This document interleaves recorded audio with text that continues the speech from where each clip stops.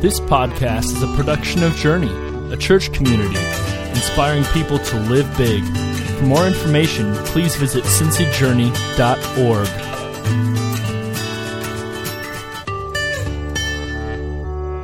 Good morning. My name is Joe Merrick. I'm the lead pastor here at Journey. Just as Brian said this morning, welcome. I hope you had a great 4th of July, had a great time with friends and family.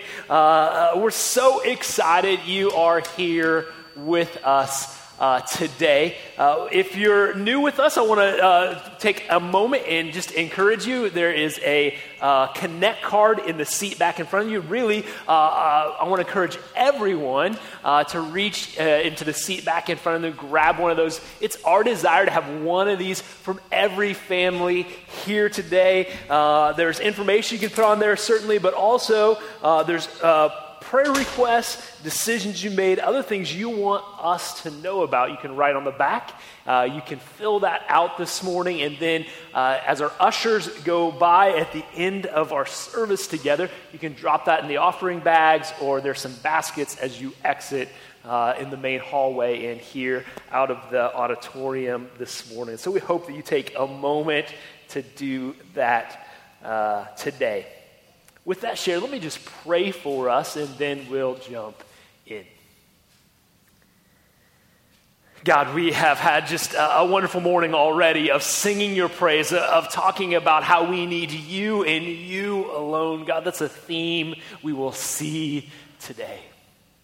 God, my prayer is just in this next 20 minutes or so that your Spirit works in our hearts, in our lives, that it reveals those lessons, those things you want us to hear about, to learn, to grow in you today. God, every one of us here, despite what's happening in our life, despite how long we have known you, you have something to teach us, God. We thank you for that.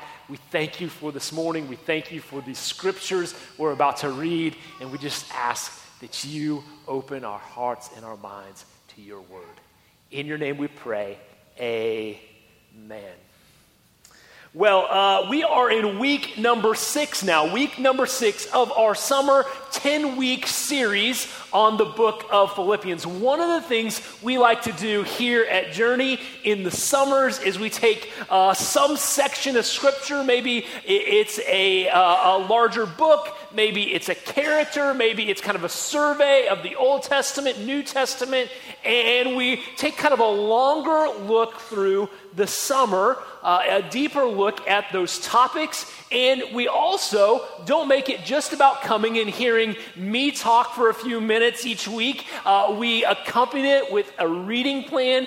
It's been great to see so many of you participating in that reading plan. Details of the reading plan are in your program if you haven't already joined in.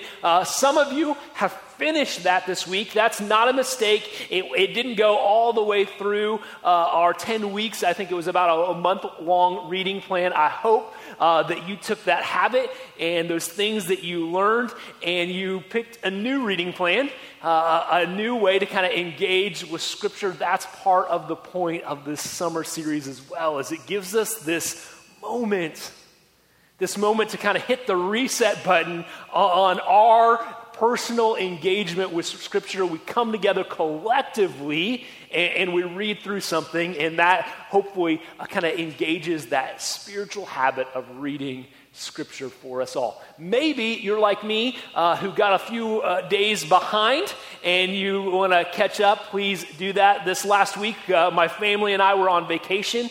I booked a cabin without Wi-Fi. I think I knew that. I don't know.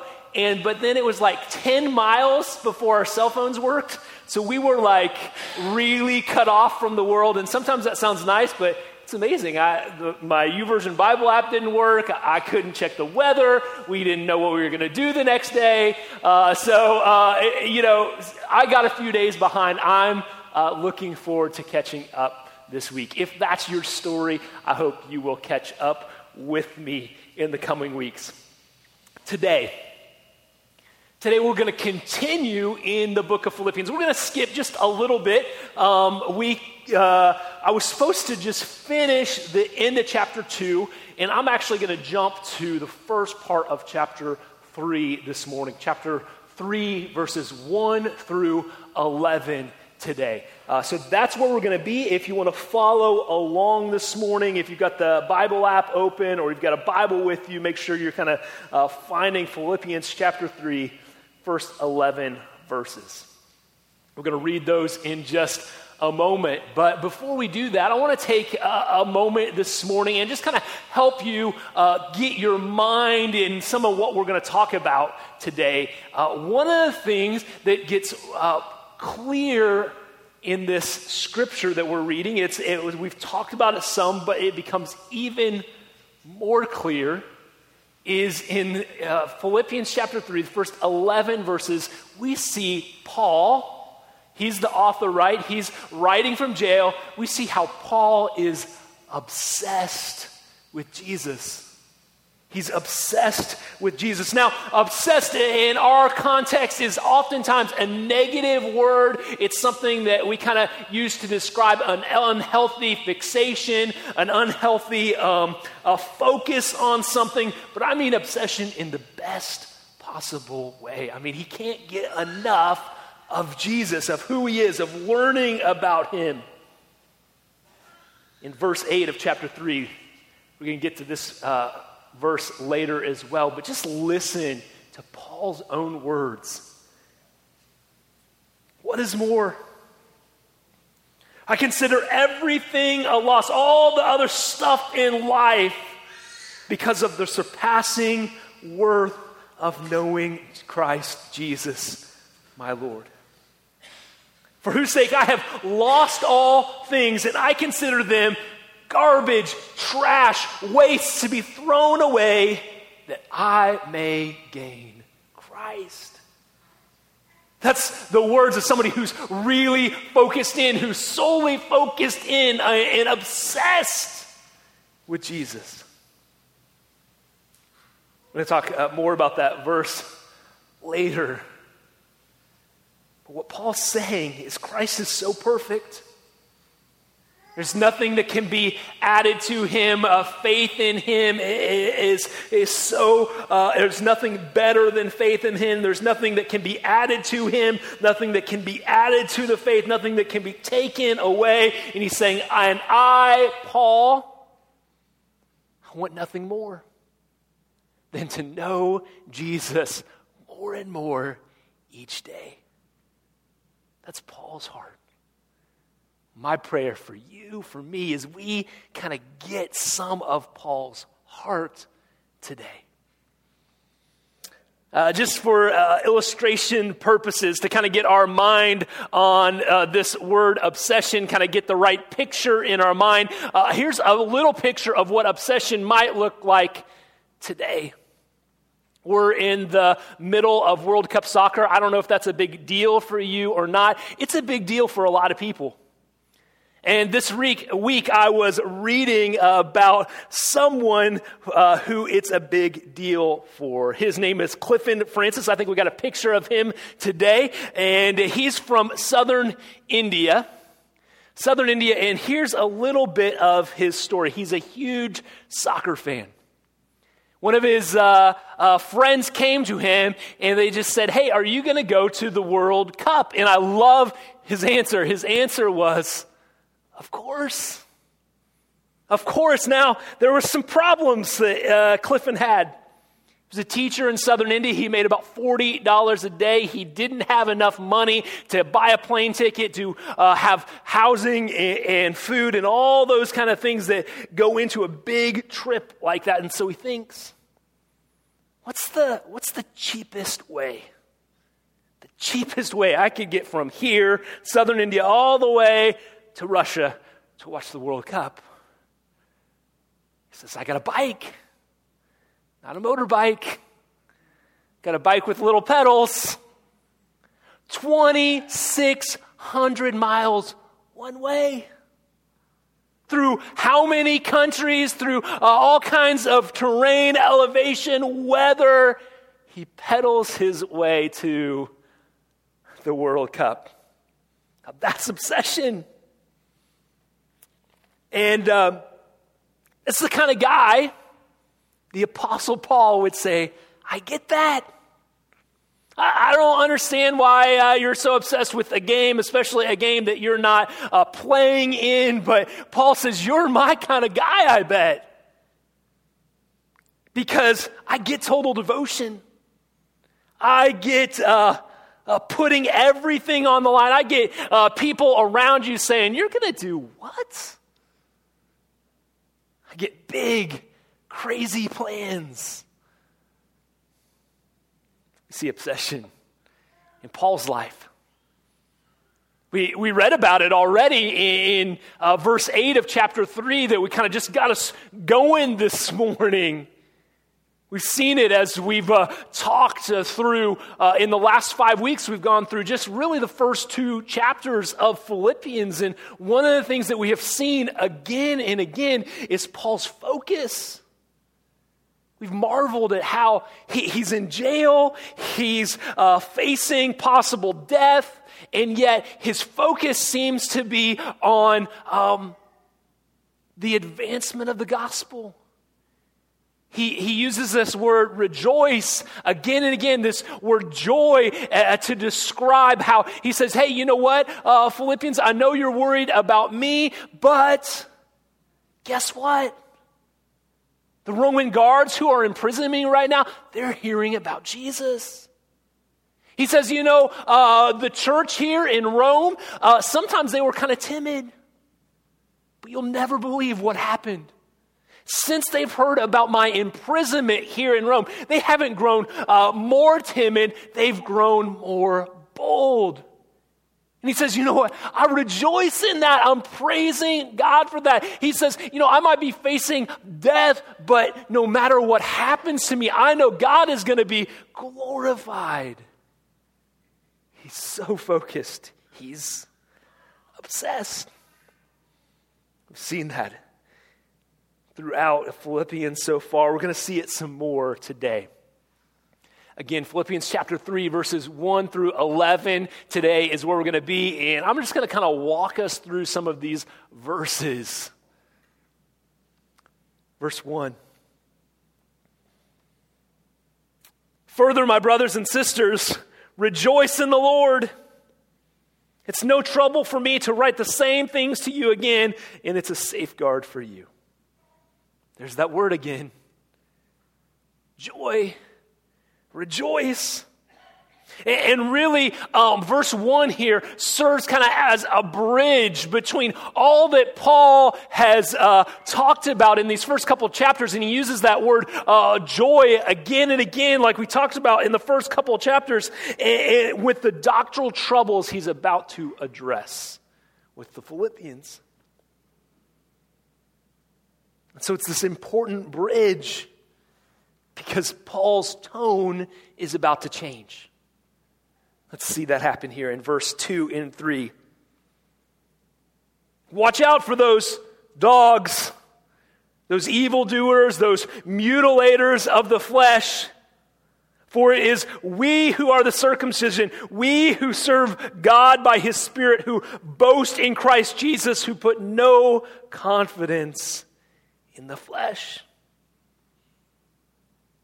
This might be quite a switch in language. Right from verse 1, rejoice, to verse 2, look out for those dogs, those evildoers, those mutilators of the flesh. It's this quick, abrupt change in tone and language. And Paul here, what he's doing is he's kind of advancing 2 arguments at the same time. One, he's saying, rejoice. Hey, that word joy, that's what we've been talking about for 2 chapters now. Paul says, I want you to have joy in your relationship with Jesus despite your circumstances. That's been a prime subject in chapters 1 and 2. He encourages them to have unity with other brothers and sisters, even though there's some quarreling in the church in Philippi. He says, and this is how you're going to do it. He says this especially in chapter 2. He says, this is how you're going to have unity. You're going to put other people before yourself. You're going to be humble just like Jesus was humble. Don't forget that lesson, Paul says. He says, and keep an eye out. Keep an eye out for people who want to add requirements to God's grace. In other words, people who say, great, you believe in Jesus. Great, you're forming your life after him. But if you really want to be a follower, you must also do blank. In Paul's view, people who do this reject the gospel entirely. Because the point is God's grace is enough.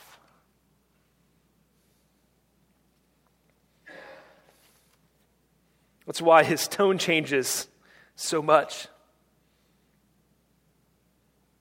Calling those people who do this enemies, evildoers, dogs, a very negative word in this culture and context, mutilators.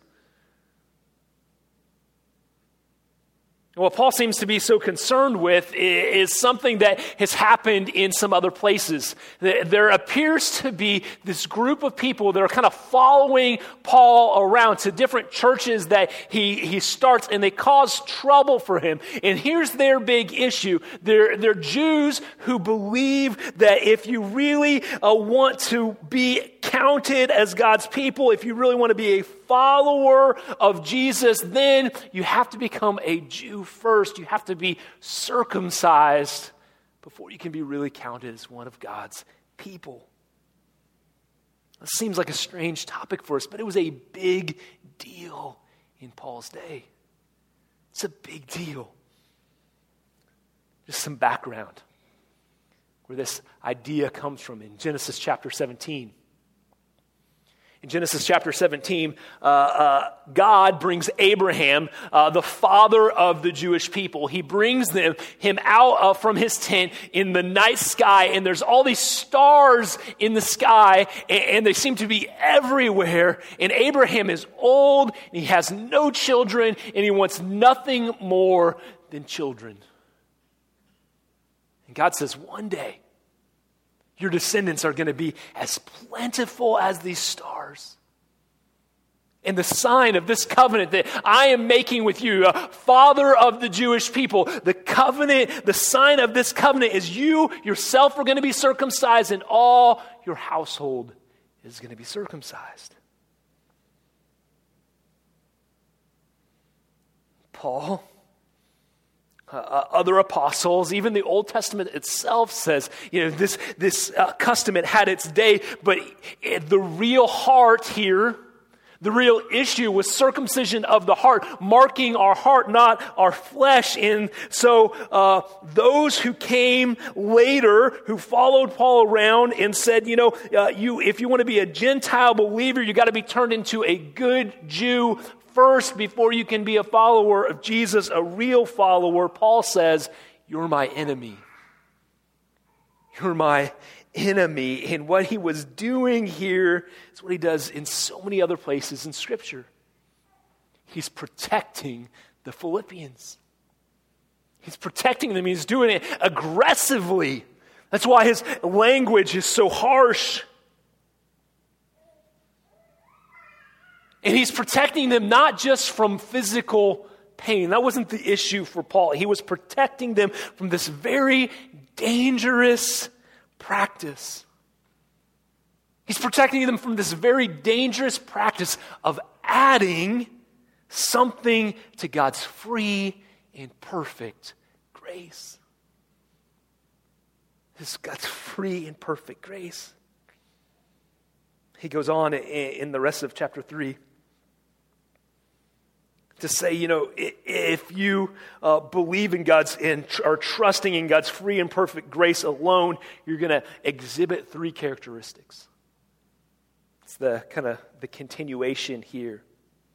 He says you're going to worship by the Spirit, you're going to have glory in Christ, and you're going to put no confidence in the flesh. And it's really this last one that he focuses in on, he elaborates on. Because that's what these enemies of Paul were doing. They were putting their confidence in their flesh, what they could do. They were saying God's grace is good, it's a wonderful gift, but it's not enough. You got to add this to it. And Paul is screaming, no, don't listen. And so while circumcision might not be the hot button topic today that it was in Paul's day, the principle that Paul taught behind this issue still applies. Because the danger of requiring circumcision wasn't that it was too high a price, it was that nothing humanity does can be added as a requirement to God's grace.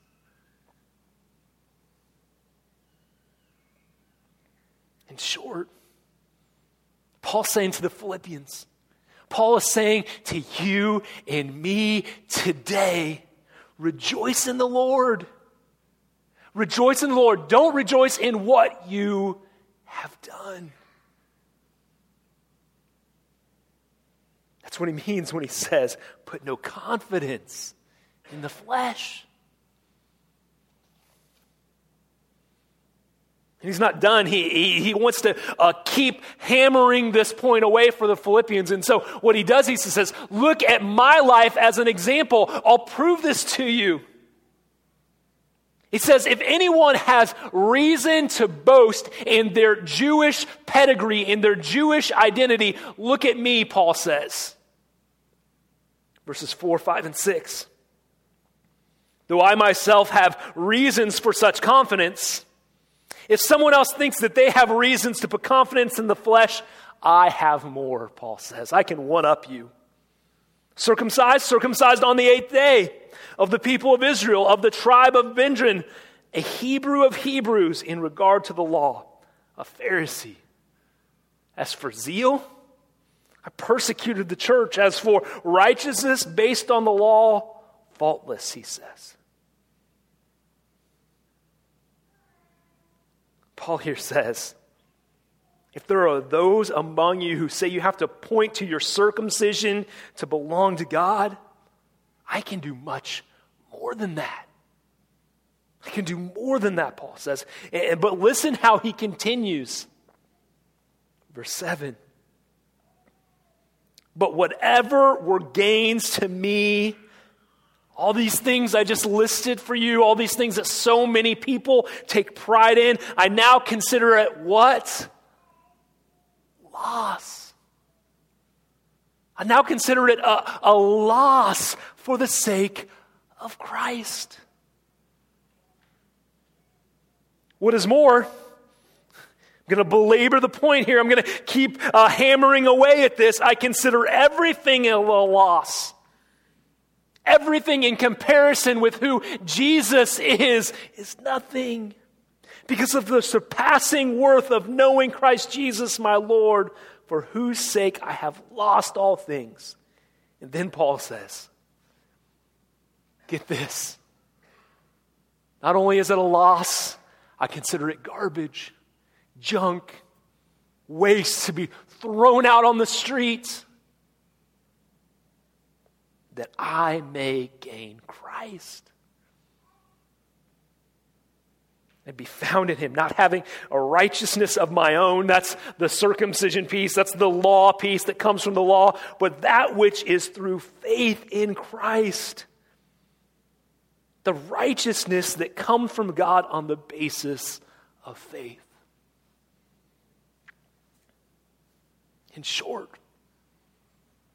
what Paul is saying here in verses 7, 8, and 9 is that all that stuff that so many people in his day put pride in. They wore on their chest like a badge of honor, all the stuff that they kind of spent their life on, they thought brought so much value. He says, let me see that and I'll file it away here in the trash can under before I knew Jesus.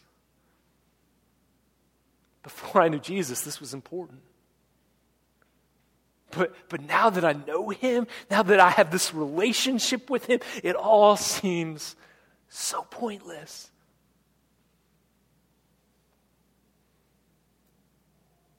Then he goes on. As if all of that wasn't enough, he says in verse 10 and 11, let me tell you what's really important. Right there at the beginning of verse 10. I want to know Christ. Then he affirms it again. Yes, I want to know Christ, to know the power of his resurrection and participation in his suffering, becoming like him in his death, and so somehow attaining to the resurrection from the dead. Paul says, I count it all as a loss. Count it all as a loss, but I don't really care. I don't really care because there's a surpassing greatness to knowing Jesus, and I'm consumed with knowing him. That's Paul's heart. That's what he's portraying to the Philippians.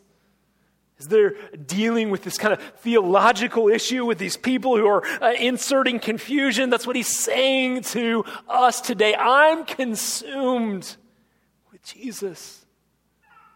He's saying that's what our hearts need to be. He started today talking about that word, obsessed. Paul's obsession with Jesus. Consumed with knowing him. That's what we see in verse 10.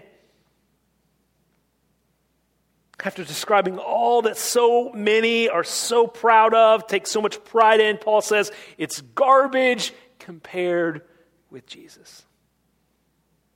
I don't want it. What I want, Paul says, so much greater. I want to know Jesus more and more.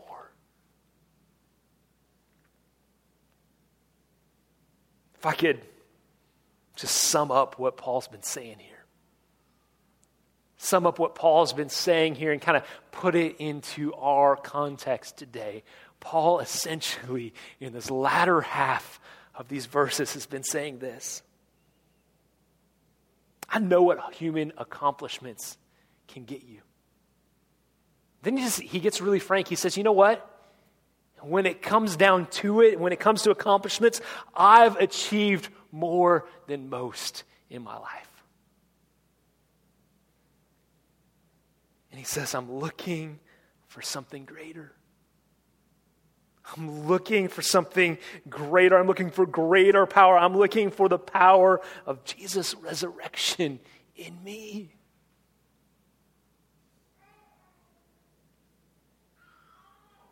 The question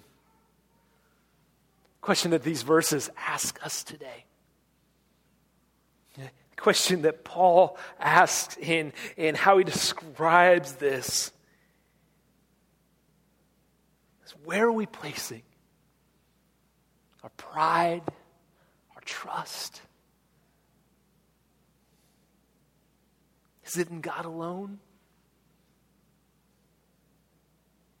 I fear that for too many of us, the answer would be something that Paul was trying to teach against. He was warning the Philippians about not the circumcision issue, but this issue of trusting in God plus something.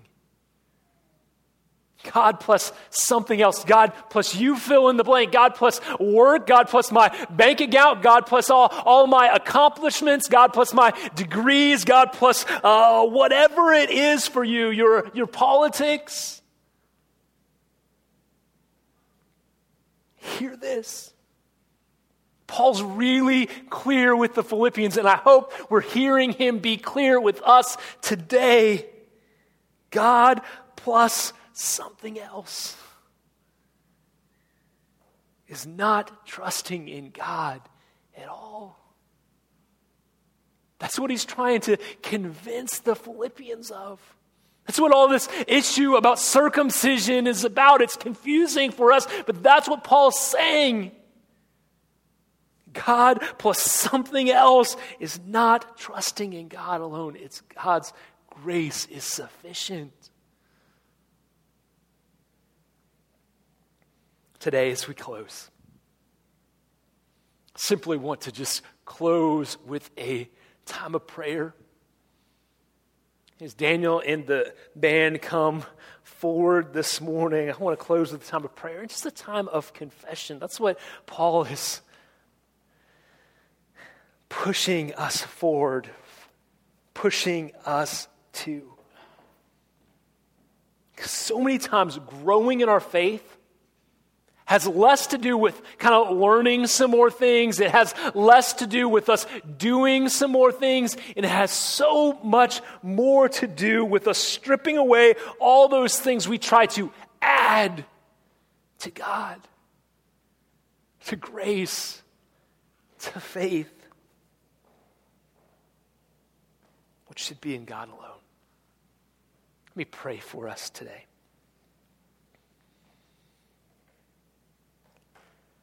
God, we have been reading these words from the book of Philippians.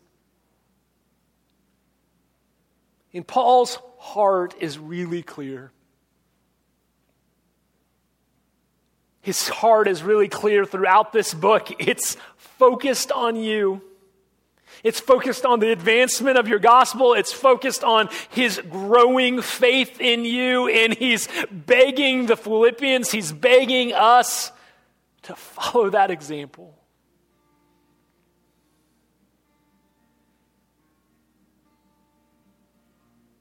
And today, Paul puts a warning before us.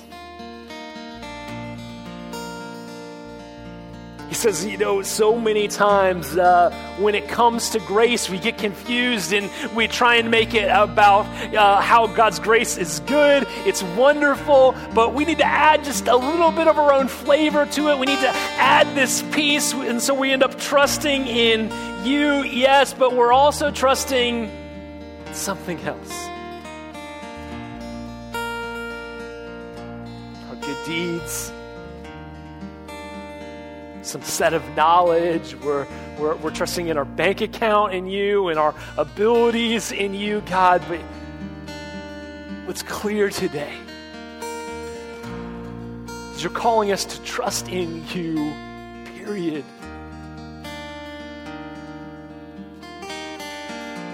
We're coming before you as your people saying, we need help with that.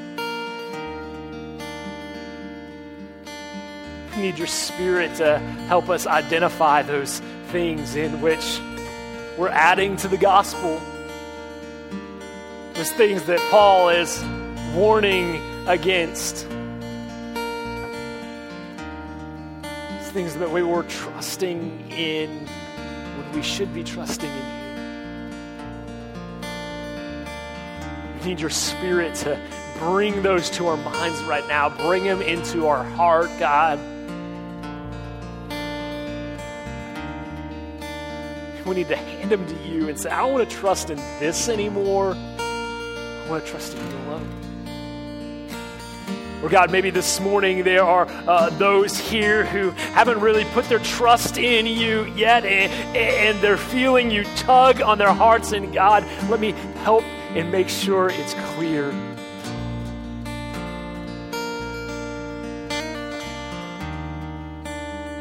When we feel that way, when we feel your pull on our hearts, what you tell us to do is simple. You tell us to confess. Confess all those ways where we've been trying to do life on our own. all those mistakes and sins that we've been carrying around with us, to hand them over to you, God, and to believe that you're who you say you are, that you are faithful to your word, and that when we confess and believe in you, you wipe those away. You start a new relationship with you.